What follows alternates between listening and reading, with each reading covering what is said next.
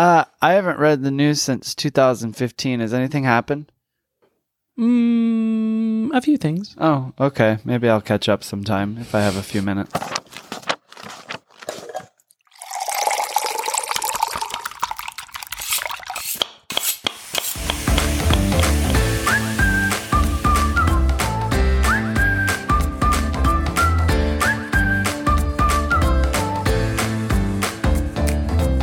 I'm Dustin Harder, and this is Keep On Cooking. Hello, and welcome to Keep On Cooking, the podcast dedicated to plant-based cookbooks and learning more about the authors who wrote those cookbooks. I'm your host, Dustin Harder. Thank you for tuning in today. And he must have been a Boy Scout because he's got my heart tied in knots. I'm here with my husband and producer of the podcast, Mr. Rossetti. How are you, my dear? I am good. I'm glad I tied you in a knot. Whoa. What just happened there? Did you swallow it's not the microphone? Corona. I think I choked on my own tongue for some reason. Boy Scouts. I was in Boy Scouts. Actually. Were you? You? Yeah, yeah. No, I was not. Well, I was a Cub Scout for a long time, and then Boy Scouts, I think, for like a hot second. And then I remember seeing a guy who was picking his nose and then put his finger in like some honey that we were like all having, and I was like, and my last day in Boy Scouts is today. Oh, how old were you? That was your deciding factor? I was like, I strangely remember that at 5. Oh, so young, very young. Yes. I never ventured into the Boy Scout world. There were a lot of things. As a kid, I was not interested. My parents really wanted me. They didn't really want me to, but I think they encouraged me to like have some sort of activity. So they thought boy sports. So I did soccer, I did softball, I did Little League, I did baseball, I did bowling. I did pretty much every sport but football. But I never did Boy Scouts. That's funny. I would feel that Boy Scouts would be very big in Michigan. Oh, I believe it is. And I never did. I wish that, I always say this, and no shade, my parents did their best, but I wish they would have been like, do you want to take a dance class? See, they had me like shoved in dance class right away. Really? Yeah. And then Boy Scouts kind of like got me out of it. And then thought soccer. You didn't start dancing until you were like in college. No, I mean, I started when I was young, like a little wee tapper. It was me and What? Aaron Weiner. I knew an friend. Aaron Weiner. Yep. How do you forget a name like Aaron Weiner? I swear Bless I knew his an heart. Aaron Weiner. Mine Bless was his a heart. girl. It was spelled Weiner, but they said Wiener. Of course we I said don't Wiener. know. We were jerks. We were kids. Anyway, you were a Boy Scout. Yes. I wasn't a Boy Scout.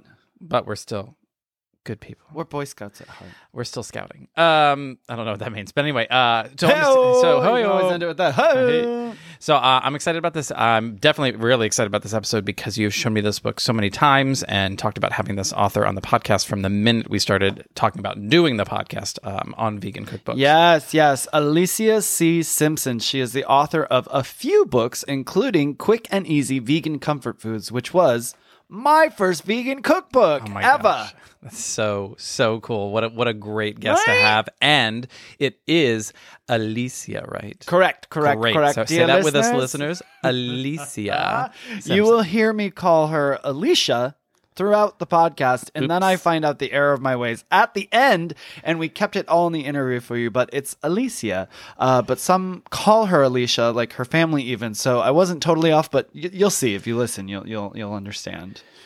Don't you even ask people with the easiest names how to spell their name at your book signings? Yes, which that makes sense. I mean, you're about to write it in a book. Well, that being said, I did this interview, I think 3, 4, 5 months ago. I don't even know. But now at the beginning of every interview, even if the name is Tammy, I say, Tammy Brown. Tammy Brown? And they say, yes, it's Tammy Brown. Tammy. Hey, they could be like, You never know. Tammy Brune. And I'm always like, every Bruin. single interview. And yes, at book signings, even if, someone's name is Kim, I repeat, Kim, Kim, before I start signing. A little trick from Bill Berloni. Yes.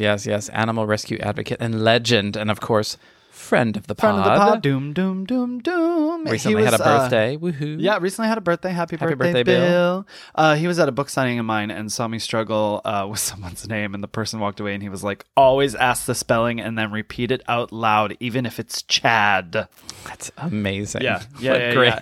What great advice from like a master. I mean, truly, because he's written several books, done several book signings, and he was, and I do it every time now. And also, it buys me a little time sometimes if they're like, oh, Sandra. I'm like, Sandra, Sandra, and then they say yes, and as they're doing that, I'm thinking about what I'm going to write to them in the book. Sure.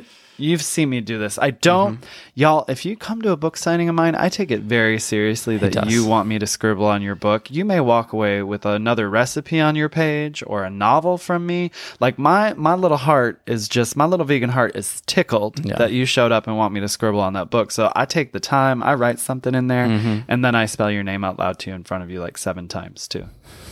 Just to make sure, you never know. Literally, Alicia C. Simpson, the author on our show today, she is the reason I ask every author every week, what was your first vegan cookbook? Because Quick and Easy Vegan Comfort Foods by Alicia C. Simpson was mine, and it inspired me endlessly when I first went vegan. I made the mac and cheese from there a gajillion times in my first few years of veganism. 7-layer taco dip, ranch dressing, meatloaf, nachos. And you do have 2 copies, don't you? Of course I do. I do because I loved it so much that the pages started falling out of my first one, and they have food splattered all over the pages, which is, that's such a great sign, right? The best sign of a great cookbook. I'm actually remembering this mac and cheese now because I'm seeing this book in my brain. It's even imprinted in my brain. I feel like you made it a lot when we were first started dating. It's the base macadamia. That's the one, honey. That's the one. Those decadent macadamia nuts. Yeah, I remember you making that apartment in Washington Heights in New York when we had a long distance relationship because I was in Queens and he was in on the island. Though north on the island. And then you lured me over to Queens. Actually, the rent lured me over to 100%. Queens. 100%. And when we would have people over, you made it for the cooking club. I did the cooking with the people club. Of Annie. So much fun. When you get something like that going again. Yes. In 2021. Once we get moved, let's do it. Ooh! That's right, y'all. We got news. Y'all want a twist? We did it. Oh, we did it. Yes. We officially said yes. I guess we can officially say we bought a condo. Yes, we closed in 2 weeks. Probably, about a week by the time this is released. Yeah. But we're super excited. December 1st. Oh, yeah. It'll be a week. We close in a week, but we move in 2 weeks. That's right. I keep sort of mixed up. But I was just thinking I wanted to take a pic of Alicia's book for the Instagram to show the splatters of the food and what a loved and cherished book looks like. But I think it's packed away already. Well, that's okay. You can just put it up once you unpack. Yes. Anyway, we're so stoked to get in our new home, and our new kitchen is perfect for some videos. So we'll definitely get some more Keep on Cooking video content up on the Vegan Roadie Instagram and the IG stories. Yeah, I really, really love that this was your first book and you got to have her on. I know that was big for you when we first started talking about this. That must have been so much fun for you to kind of connect with her. Yeah. And honestly, Alicia is a delight, and I can't wait until this pandemic is over because I want to meet her in person. That's right. She lives in Atlanta, and we'll have a nice meal together. I'll thank her face to face. I mean, she literally changed my life. So who is she then? Why don't you tell us a little bit more about is this Miss Alicia C. Simpson, of course, darling. Oh my God, David. Okay, sidetrack real quick. I'm listening to Mariah Carey's new book. She sings it. She sings in it. She sings. Shout out to my manager, Jen O'Neill Smith, for turning me on to this book. But Mariah sings in between the chapters, and then she uses what I call her expensive voice and says things like, yes, darling, fashion, festive feature. It's too much. But anyway, get Mariah Carey's book on audiobook. Don't read it physically. Listen to it. It's a must.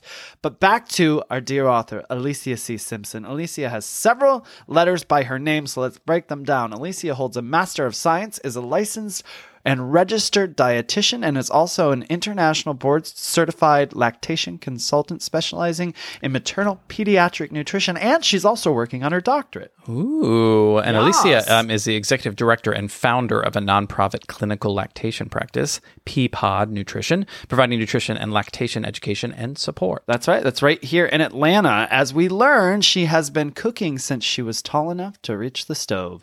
Alicia is the author of Boost Your Breast Milk, Low-Cal Vegan Comfort Foods, Vegan Celebrations, and my first true love, Quick and Easy Vegan Comfort Foods. Here to tell us all about them is my vegan fairy godmother, Alicia C. Simpson.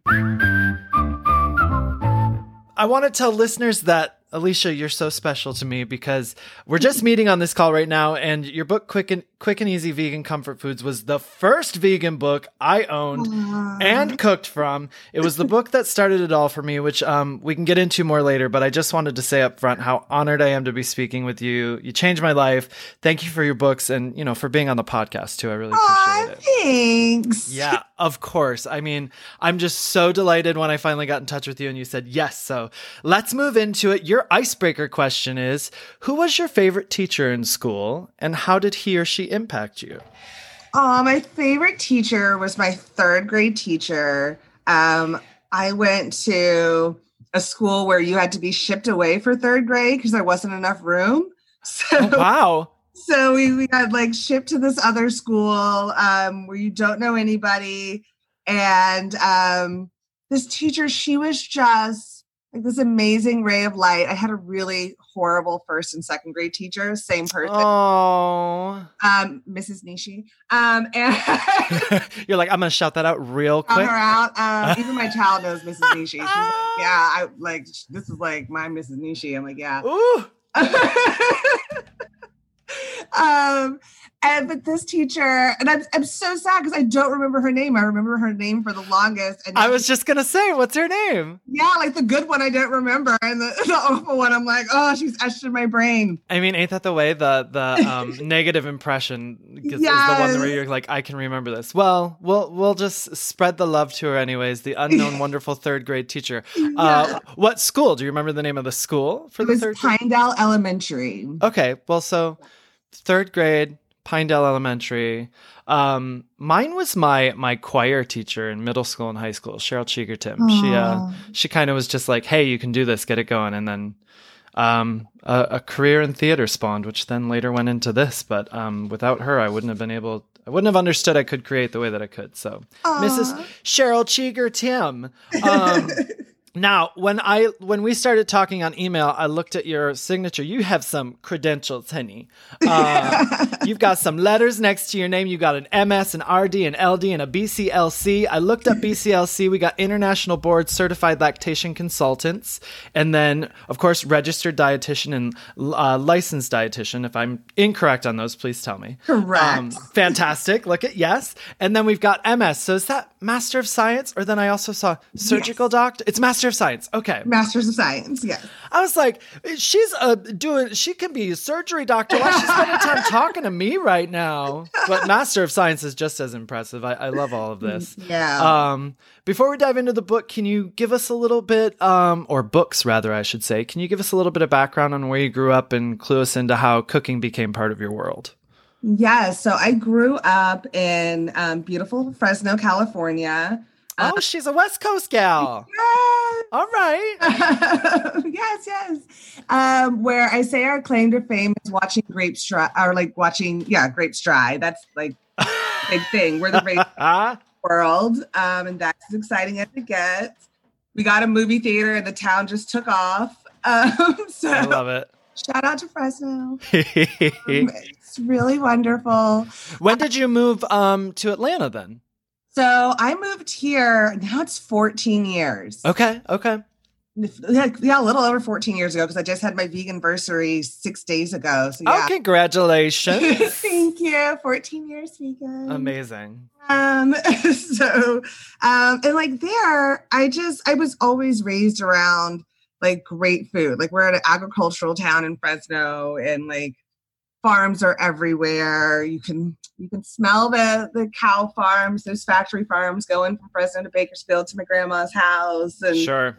Chickens and emus and strawberries and grapes. And so food was always a really important part of my life.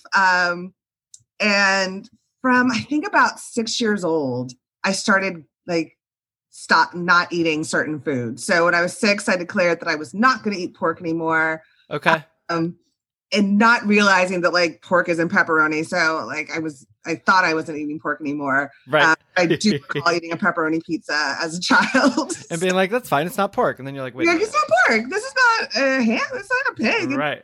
It's pepperoni. And then when I was 13, a friend, Mahogany, and we were like, beef is so, 1989. Right. Please. let's give up beef for the summer. And then we just never went back. And so I was down pork, down beef. And then I really did stop eating pepperoni at that point. I was Sure. to be like, okay, I know what this is now. Right. And then in college, so right after I graduated from college, I stopped eating chicken, which by default made me a vegetarian because I didn't eat seafood.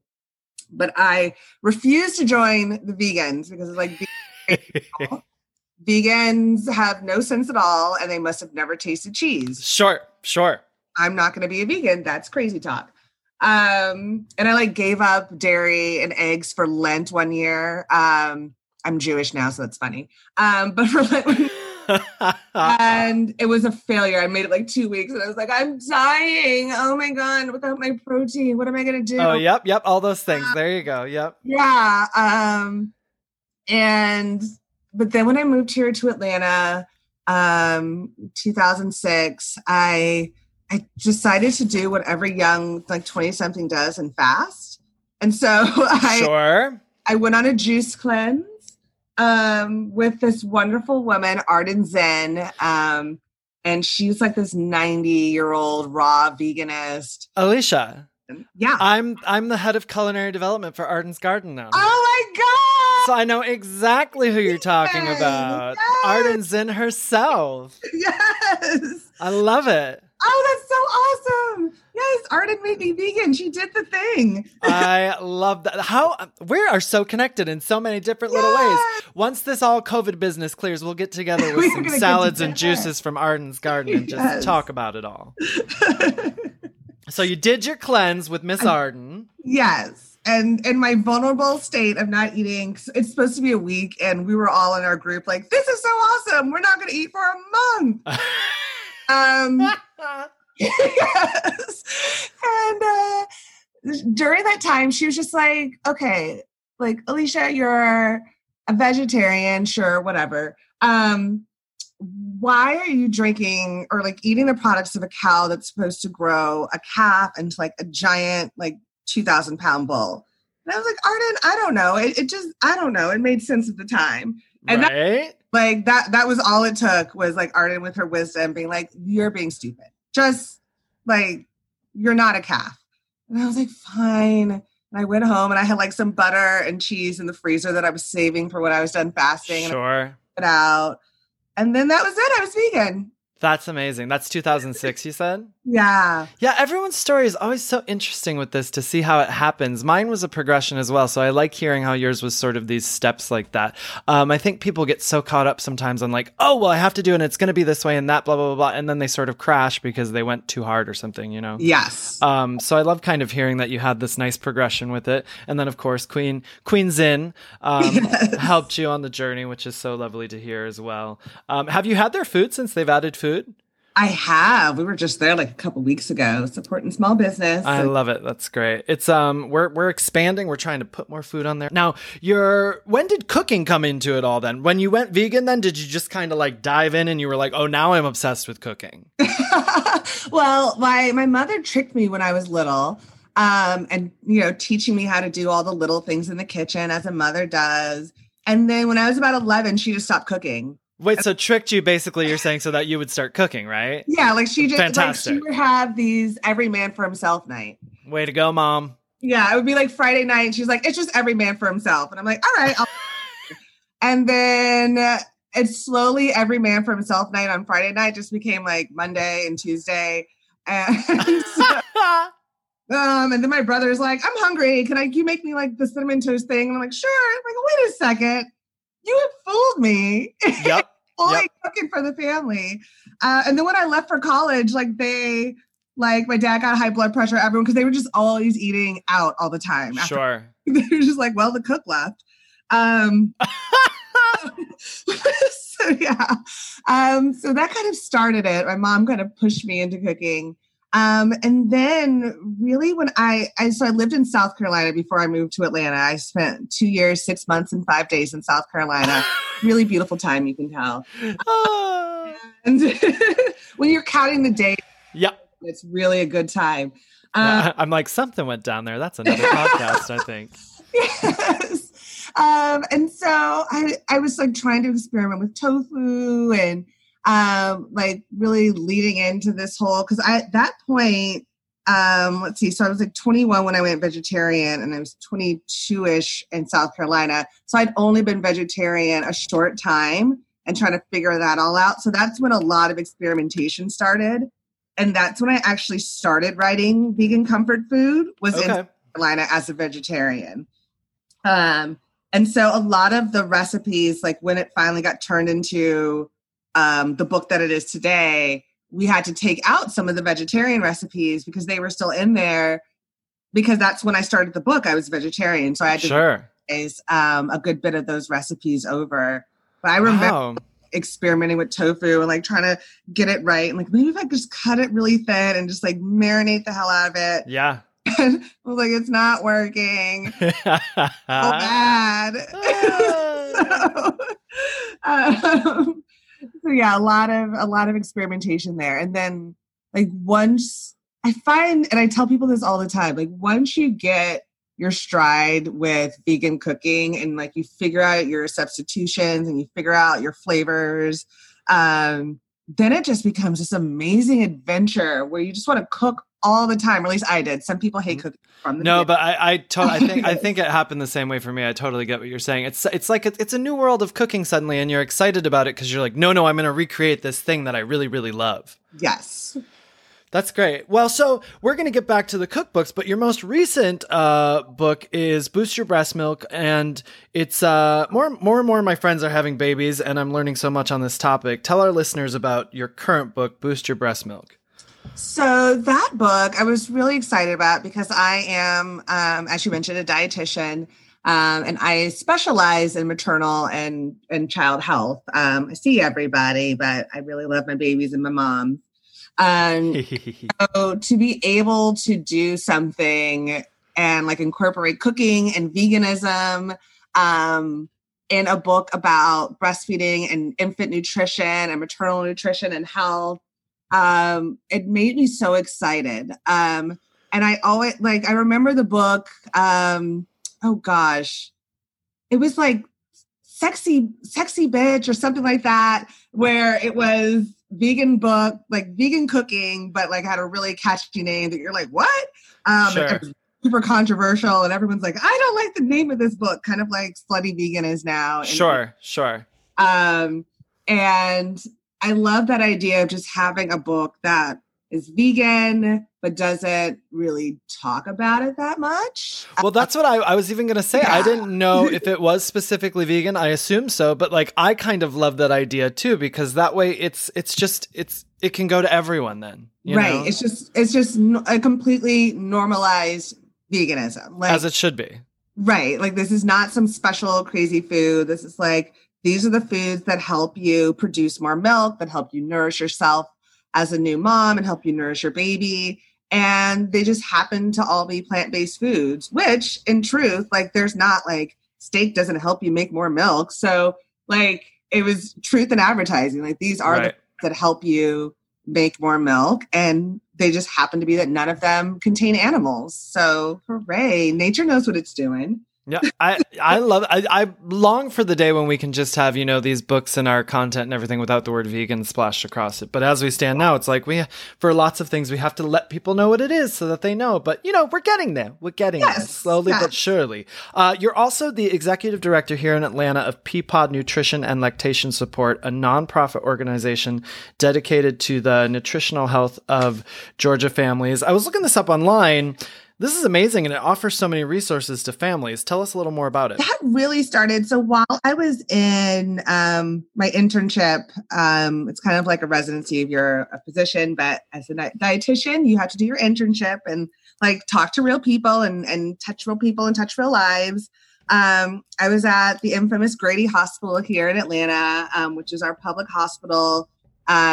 Usually a lot of low-income patients, a lot of patients experiencing homelessness or who are coming like from prisons. So if someone needs help and needs to go to the hospital and they're in prison, then come on down to Grady. So patients who were like shackled to the bed and had a guard outside the door. Oh my goodness. But while I was there, I had a patient who had just come out of a diabetic coma. And I'm like coming in as like the new baby dietitian. Like, I'm going to teach you all about diabetes. And I teach her all about diabetes. And she's like, yes, baby. Yes, baby. And I'm like, totally getting this. I have cured her of her diabetes. And then there's a Sunkist soda on the table as I'm leaving, which I just assumed was from like her daughter or someone who come in. And as I'm leaving, she's like, baby, can you just hand me that? Oh my gosh. And I was like, I can't, ma'am. I can't. Okay, I failed. You're like, I can pick it up and put it in the trash. Oops, sorry. Yeah, just came out of a coma. Oh my gosh. From that point, like while I was in school, it just became so clear to me that like prevention is what's needed, because, that woman was in her late 60s, whatever her life circumstances were, even a diabetic coma was not going to stop her from loving the things that were killing her. Sure. And so I was like, I think children and pediatrics is really the way I want to go. And I want to continue to help these underserved communities, because like they're the ones who are just not getting this education. It's not in school. Their parents aren't talking about it really. The community's really not discussing it. It's right there in the name, underserved communities. Yeah. So that really got the idea going for a nonprofit. And so I remember being in my pediatric nutrition class while I was getting my master's and like brainstorming. So my first degree was in marketing. So I like did my little business plan, and I'm like writing business plans in class. Well, I really should have been paying more attention, but sure. I aced them. And so I knew from the beginning that like I wanted to change from infancy the way that like kids approach food and thought about food, which means the way their parents do. So it just became the snowball of like, I want to work with kids. What do kids eat first? Breast milk. Okay. And then like, who has the children? And so I want to work with them. And then who's in the house with the children? Both partners, hopefully, sometimes not, like me. Yay. I really want that. This kind of expanded that out. And then Peapod really came into like view from there. So the origins of Peapod were like a 60-plus-year-old diabetic woman. Wow. Couldn't give up her Sunkist. But man, you're doing the work. You're starting from the ground up, which is where we need to go. Do you guys ever do cooking classes for that? We used to. So we used to do some great cooking classes. And for those who are on food stamps or SNAP, like at a lot of farmers market, they can get half off of their produce. So we would try to do it at places where they could get half off the produce. Sure. And, like learn how to cook with it. Like, oh, we have like farmers market food is sometimes like, what in the world is this? You want me to cook with yam leaf? Right.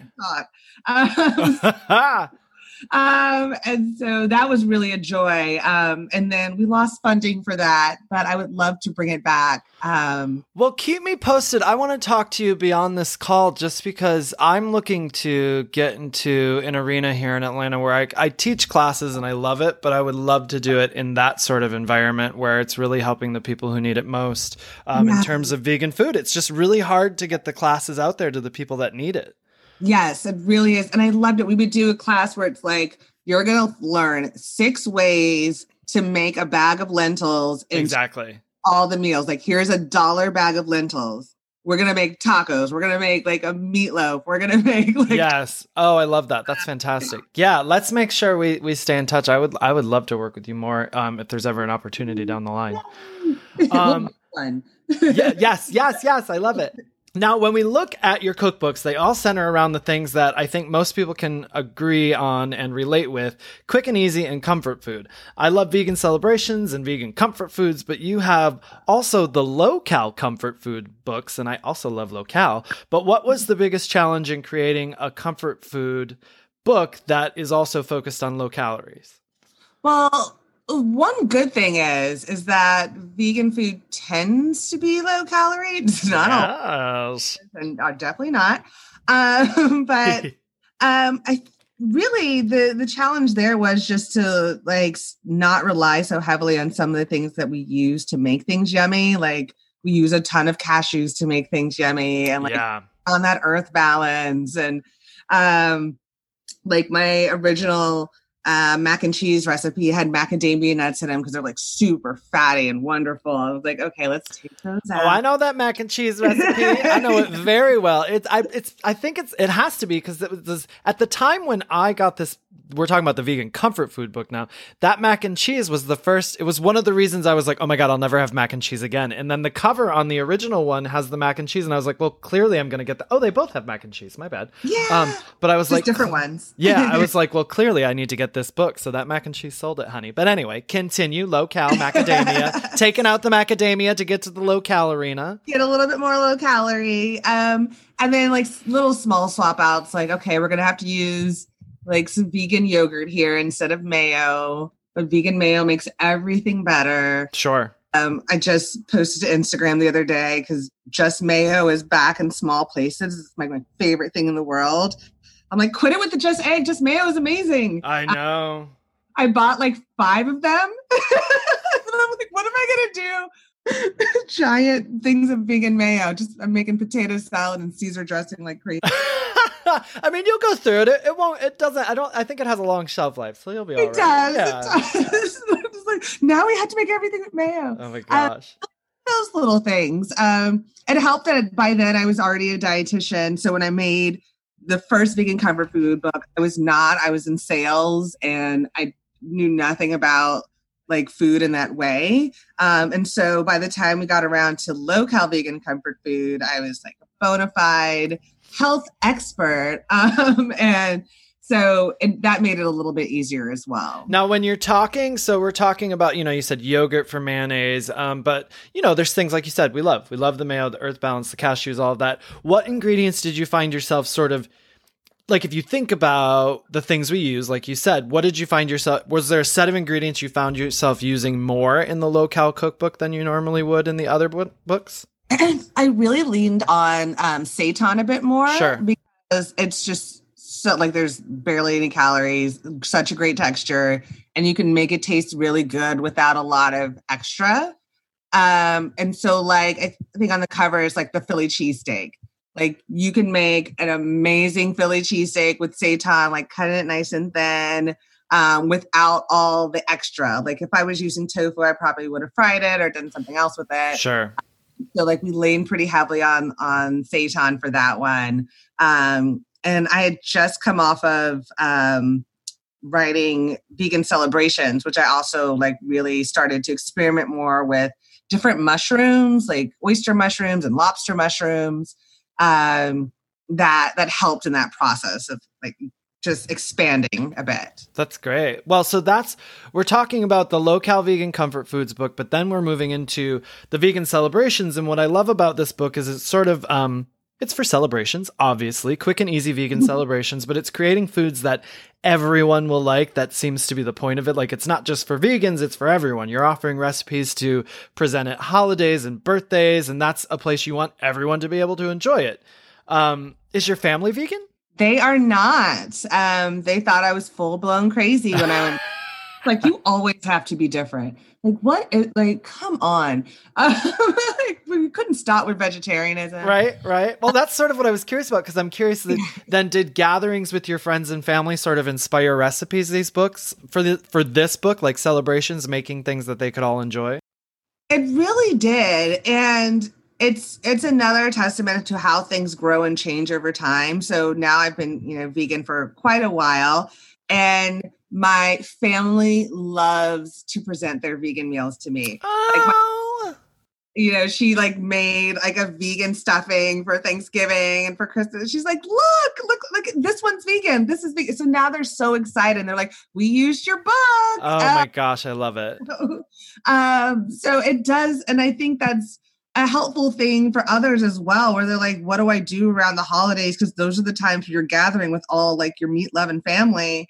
And of course they're going to have things to say and to be able to just present some really amazing, delicious food that stands on its own. And like, we don't have to announce like, this is the vegan thing. It's just great food. Did you take anything for that book when we talk about celebrations and holidays? Was there anything like in your family traditions that you took and veganized for holidays or anything like that? Yeah, a ton of it. I love A ton that. of it. And even in vegan comfort food as well. So I'm like, Mom, like, how did you make potato salad? And okay, I'm trying to create my mom's like dressing, and I'm trying to recreate my grandma's this. And the cornbread is like the cornbread I grew up with. And my mom, she is constantly making the cornbread. She has like a mix now that she keeps that she Yes. the wet ingredients too. And like she makes my chili all the time. And so yeah, now they're very big fans. That's great though. That's fantastic. I've said this before in this podcast, but my mom still at Thanksgiving will be like, so can you help with the turkey and blah blah? And I'm like, I don't know how many years this has to go on or how many books I need to put out for you to understand I'm not going to be helping with the turkey this year. My goodness. Throw it out. Can I help you not buy it? Yeah, can I help you accidentally drop it on the floor? I can totally. Well, Vegan Celebrations has everything I want. You've got everything from game day snacks to birthday sweets. In my vision, the things I love when I look at the table of contents right away are like loaded baked potato skins, nachos, red velvet cupcakes. What are some of your personal favorite things to serve for celebratory events from Vegan Celebrations? Oh gosh. So I find myself in like the Kwanzaa chapter a lot. Because it has just like these great, and those were complete experiments. Like I've never made a North African meatball before. Okay. So that was really fun working with. It was a good challenge too, because we're like, well, if we're going to do celebrations, we have to do all the celebrations. Yeah. And then St. Patrick's Day, like making these different, like soda bread. I'm like, I'd never made soda bread before. I'm like, this is amazing. This is the best. Wow. Cupcakes and New Year's Eve, because then I could bring in a lot of more like family recipes for New Year's Eve. Sure. Like those black eyed peas and like collard greens and cabbage that we made growing up. There's so many. Vegan Celebrations is actually my favorite one. Yeah, that's my very favorite book. I had so much fun on that one. It's fantastic. I mean, it really is. I'm just, again, looking at the table of contents and it's got, I mean, this, just like the vegan comfort food book, like you can get these and it's very expansive. Like you can have these and there's something to go to for like everything you would need. It's amazing. They really are like such a nice addition for anybody's library. And the price is so great on them too. Really? Yeah. Like so great. I think they're like $9.95 on Amazon right now and totally worth it. Yes. A lot of people go vegan in very like poor 20-something years of their lives. So we're not trying to break the bank. Exactly. Yes. So give them something they can afford with the books and also the recipes. Well, that moves us into, let's talk about your sweet baby angel of a book. I know you said Vegan Celebrations is your favorite, but of course, you know, I've got a sweet spot in my heart for quick and easy vegan comfort foods. I think this came out in 2009. Is that right? Yes. Yeah. And I went vegan. I actually went vegan that year, but right straight out the gate, of course, I was very junk food vegan with frozen food and focusing on that. And in my first 6 months, like bakeries, I lived in New York. So of course, if I'd stop into a bakery and they were like, we have this one vegan muffin, I'd be like, well, clearly I can eat 2 of those today. And that's healthy for me because it's vegan. But then I wanted to make mac and cheese. And that's when I found your book. So can you recall, I actually like to ask, since this was the first vegan book I owned, this is one of my favorite questions to ask people on the podcast. Do you remember the first vegan book that you owned and cooked from? I do. Vegan with a Vengeance. Yes. By the queen, Miss Isa. Yes. So I learned from the best. And yeah, Vegan with a Vengeance, that is probably like, if you open up every page, it's the most like there's flour and like sure. and all that all over it, and like making her tofu scramble. And like I said, tofu was really a challenge. And I think it is for a lot of people. Like it's good if I eat it at a Chinese restaurant, but I make it at home, it just failed. Right. I made her tofu scramble probably 7 bajillion times. Yeah. It's you talk about pages falling out. So I'm holding the copy of your book in my hands. I have 2 copies of Vegan Comfort Food because I got a new one just to look at, because my other one is literally the pages have fallen out. And they're like so much so that some have just been folded up and put back into the book. So I'm going to try and include a picture of little bits because it's splattered everywhere. There's Post-it notes everywhere.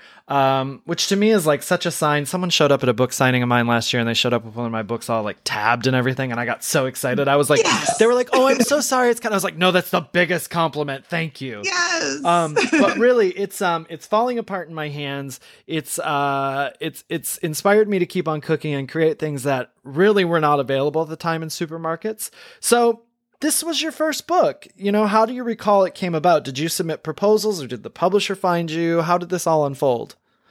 So I was going to, once I had the whole thing put together, it was originally called Tacos and Collard Greens, which I love. So I still have like a binder here with like all the rough first recipes. Because I'm old school. I have to print everything out and write it down. I get it. And I think I was leaving South Carolina, coming to Atlanta, that I was like, oh, wow, I have like, I think there was like 200 recipes I had. So I can make a book out of this. Why don't I try to do that? So I didn't really even, when I looked at the whole world of like trying to get your book published, I was like, this is intense. And I don't think that like that route is for me. So I decided to self-publish. And there was another great cookbook at the time, and it was blog Vegan Lunchbox. And I had all of her books, and I was like, oh, she's self-published. And so like I reached out to the author of Vegan Lunchbox, and I was like, how did you do it? And it was Jennifer McCann, Vegan Lunchbox. And she was giving me some pointers and all the stuff you have to do with layout. And I was like, okay, this is also sounding like way over my head. Crazy, right? People that do it amaze me. It's such an undertaking. It's crazy. Yes. So there's people who that's their whole job is to do the book layout. So I actually turned to like my favorite Issa Books, and I was like, okay, who did the book like layouts and editing? I'll hire someone to do that part, and I'll just insert the recipes and publish it myself. And so I reached out to that individual, and she happened to be friends with Matthew Lohr, who was at Da Capo, who published all of Issa's books at the time.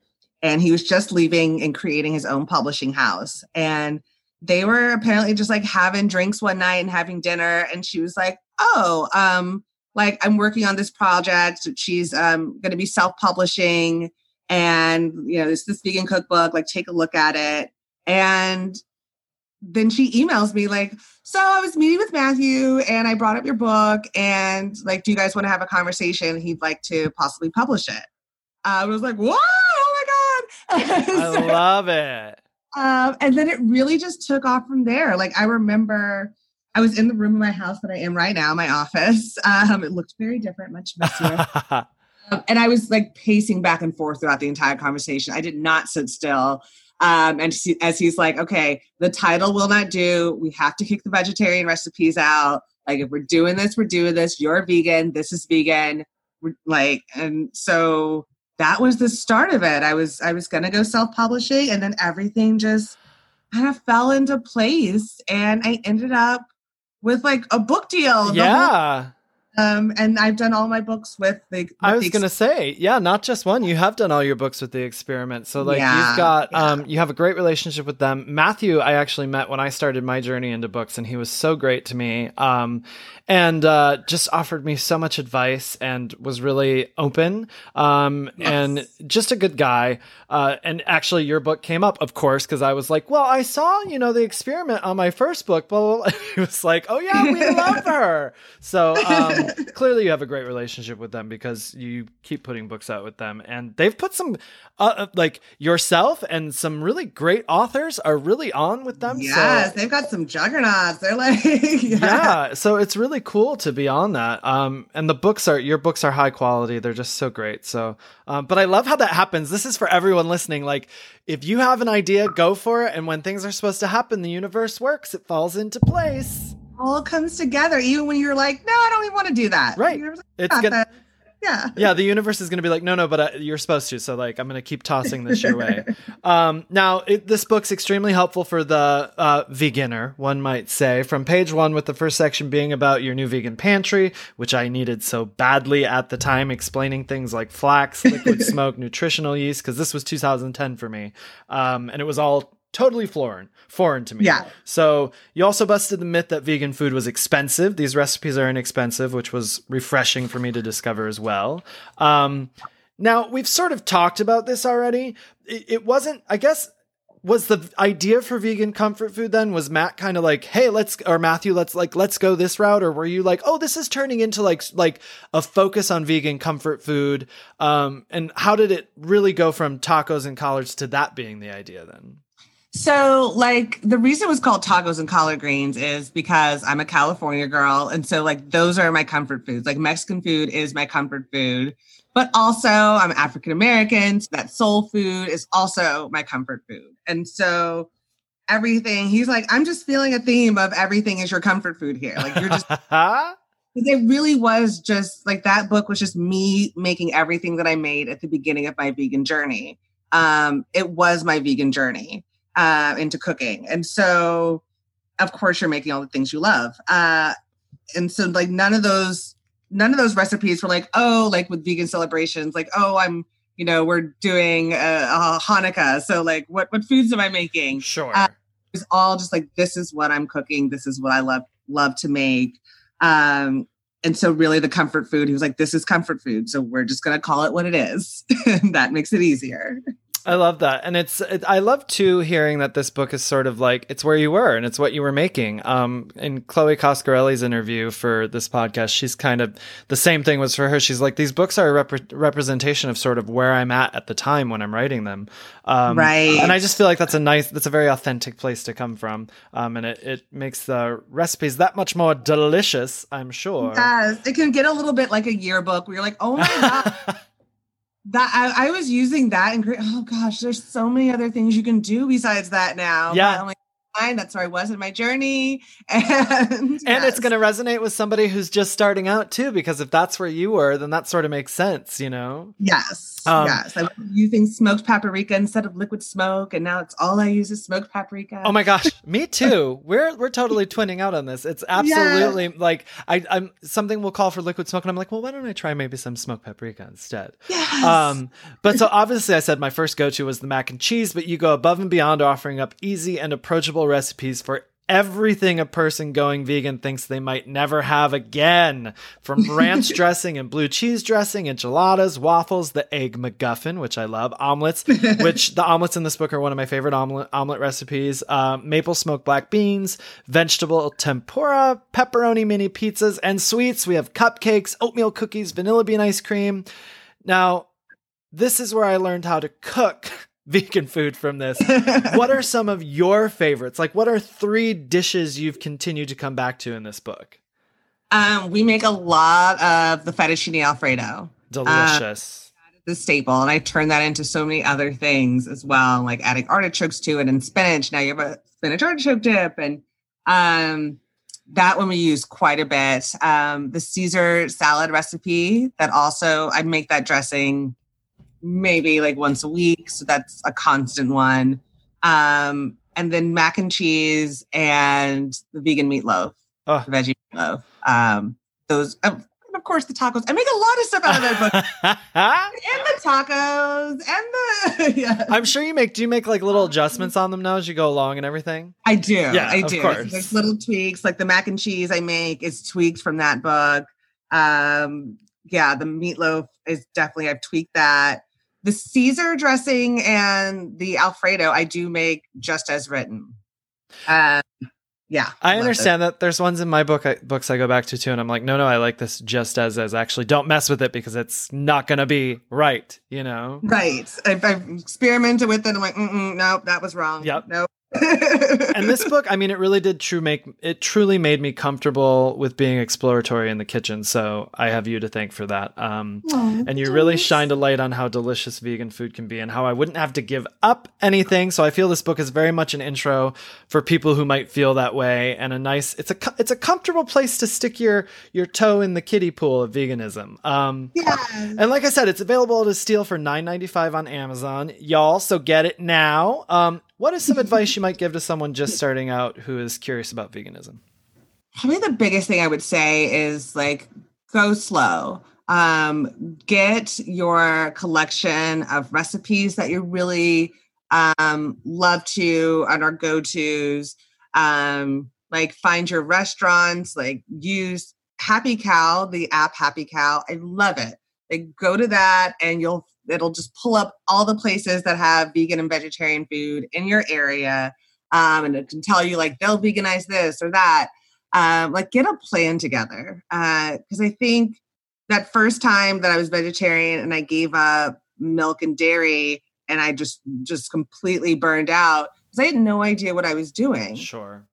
In college, I relied on like just a jar of fettuccine Alfredo and like threw some broccoli in it and pasta. And like, that's my meal. And then when I couldn't do that, I was like, I'm going to die. So just like make a plan. And I know that's, as a dietitian, I already know that people just don't tend to do a lot of planning when they think of food. But like once you understand like what you can do at restaurants, like, yeah, you can go to Chipotle and there's plenty of stuff there for you. You can go, most places. Still to this day, I have friends like, oh my gosh, I don't think we can go to this restaurant. I'm like, I can go just about anywhere. 100%. That drives me crazy. I'm like, don't worry about me. Like, I will figure it out. I'm like, if it means I have a green salad when I'm with you, though most of the time that's not the case anymore. I'm like, I'm not going to be upset about that. Like, I'm going to be happy about seeing you. There will definitely be something for me to eat there. Yes. And so like, that's such a big part of it. When I see people like try out like being vegan and they're like, oh, it didn't work out. They're like, I just like being social was so hard and I didn't know what to do with my favorite meals. And I really just wanted this. It's like, that's where a lot of people fall off, as they just don't know what to do in social situations and what to do with their favorite foods that they liked before. So, well, and I think it's about, especially now with all the things available in the supermarket. So if you're not big in cooking in the kitchen, you can go to the supermarket and find vegan stuff that isn't the worst in terms of processed food that you can actually get away with.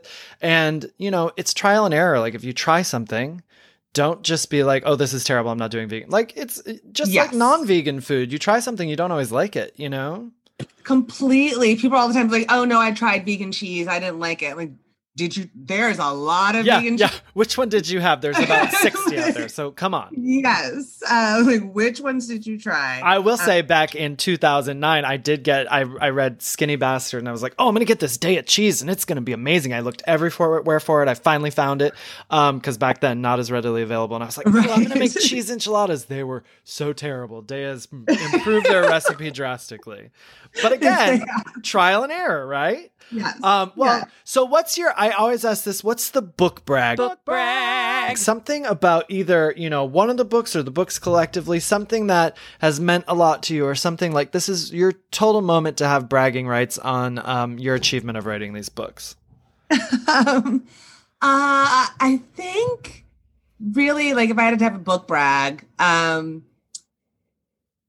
love them all in their own special little way. They're all my children. Low-cal vegan comfort food. I'm really proud of myself for that book because I wrote it at a time. I was finishing my master's degree. I was pregnant. I was starting a business. And I remember Matthew came to me and he was like, do you need more time on this book? And I was like, no, Matthew, I'm solid. I can't eat because I'm throwing up with morning sickness. Sure. But that's not going to affect the cookbook making process. So it ended up being late. But it got done. It got done. Yes. But the exploration in that book was so lovely and fun. And that's one I come back to a lot as well.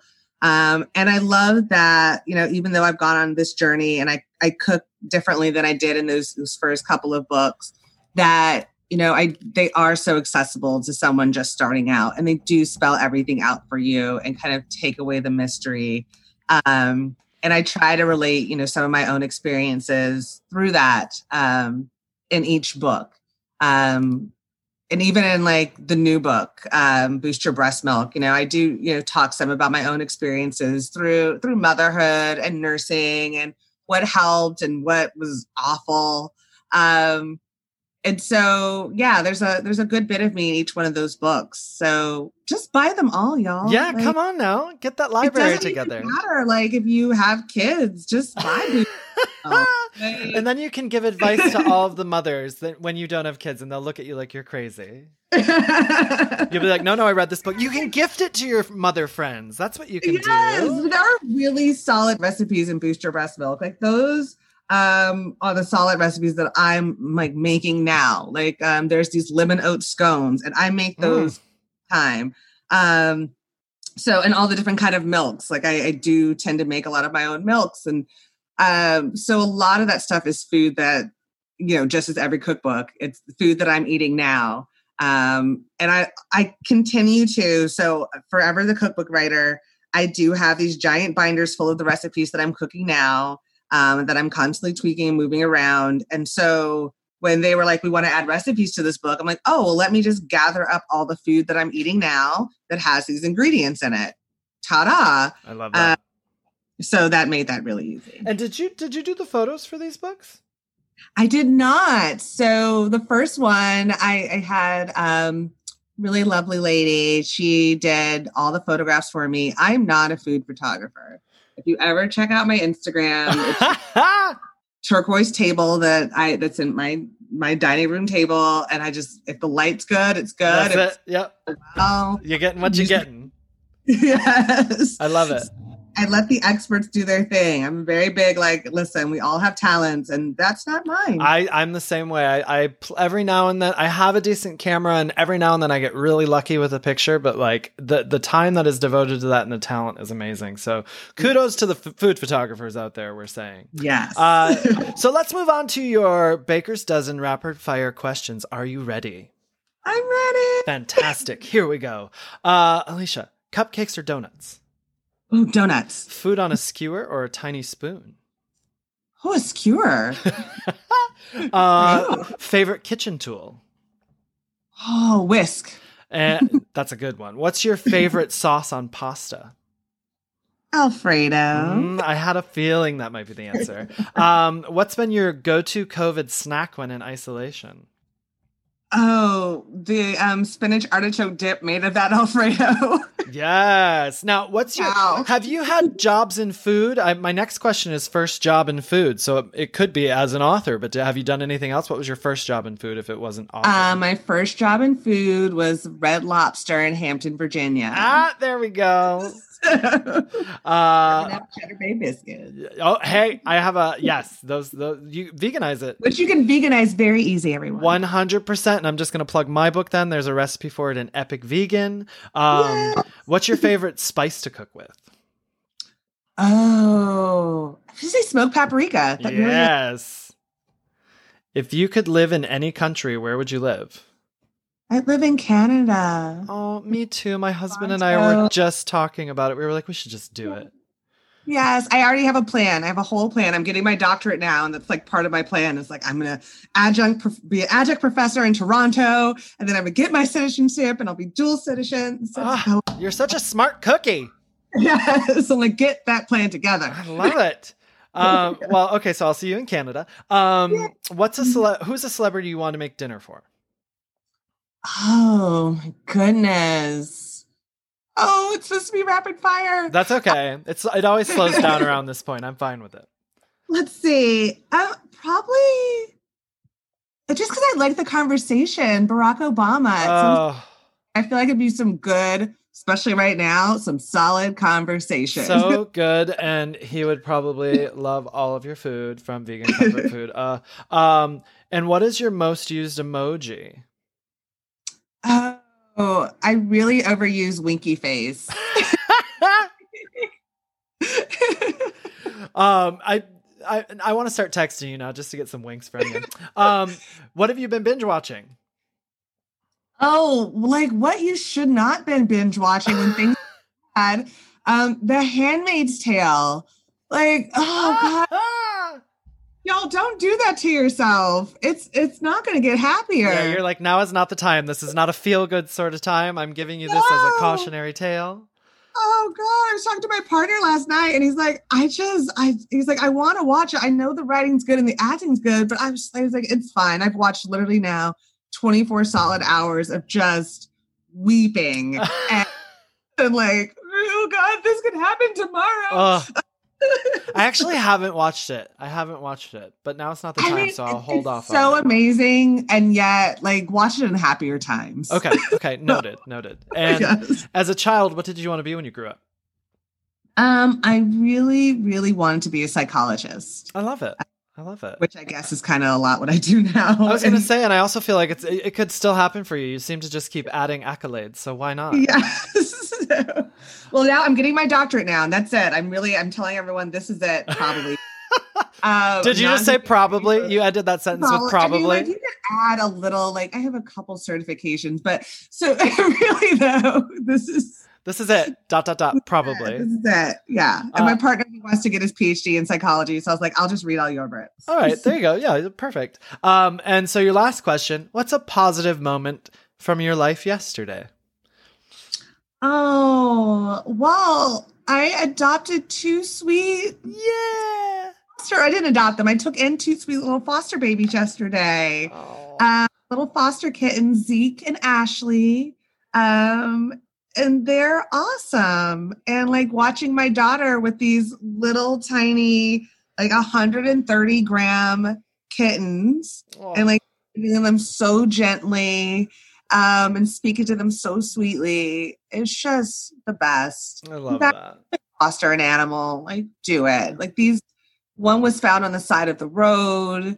The other was found with her sister, and her sister did not make it. I was supposed to be taking home 3 kittens yesterday. And between like the email to pick them up and going there, we lost one. It's so important. Yeah. Like, yeah. Well, that is a very positive moment. I love that. And if it's not in the interview in the beginning, I don't know if it'll make it, but we'll say it here. Alicia's joining me with barely any sleep because of these kittens, because they're bottle fed right now. So bless your heart.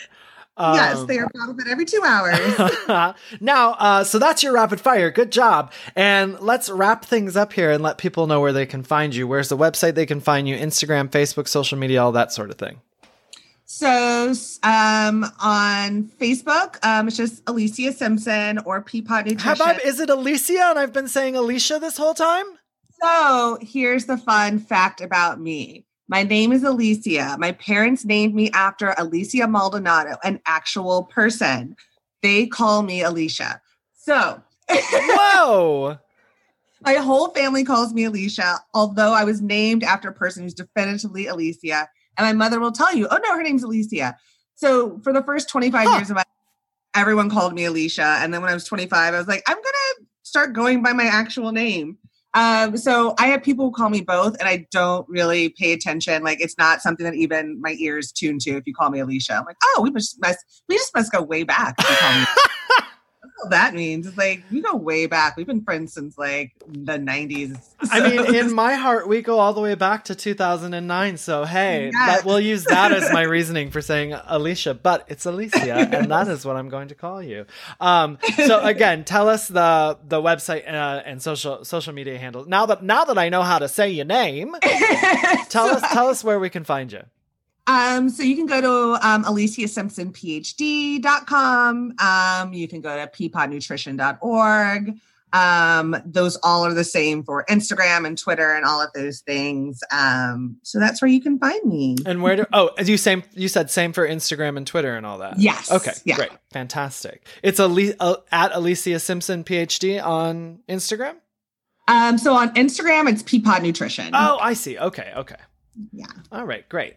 All right, well, fantastic. Alicia, you are just the best. I'm so happy to have finally met you. Thank you for doing this, and thank you for Dustin. all of your contributions to the vegan world. We're all so grateful. Thank you, Dustin. Thanks so much for having me.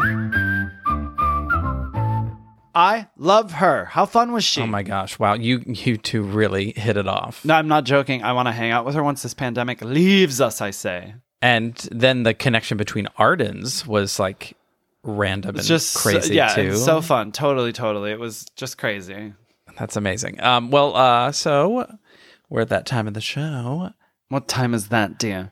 The time to give us Dustin's dish. Dustin's dish. What a dish. Dish for the week. Ooh, what is it? Ooh, y'all want a dish? Okay. Wine. It's always wine o'clock somewhere, am I right? Oh, wait, not that wine? Not that wine. Not you mean the kind you want. But we're talking about the alcoholic kind. Yes. 'Tis the season, y'all. I don't drink anymore, so this tip actually stems from me not drinking, because when I did drink, there was never any wine left in the bottle. Am I right, honey? Oh, it was gone. Drippity drop down this little throat here, drinkity do. But listen, when you have that little bit of wine left in the bottle and you know it's going to go bad, pour it into an ice cube tray and you can pop the 1 ounce cubes out later for sauces, soups, risottos, or stews to add a little depth of flavor to it. Wow, that's great. I know, mean, right? we never finish a bottle.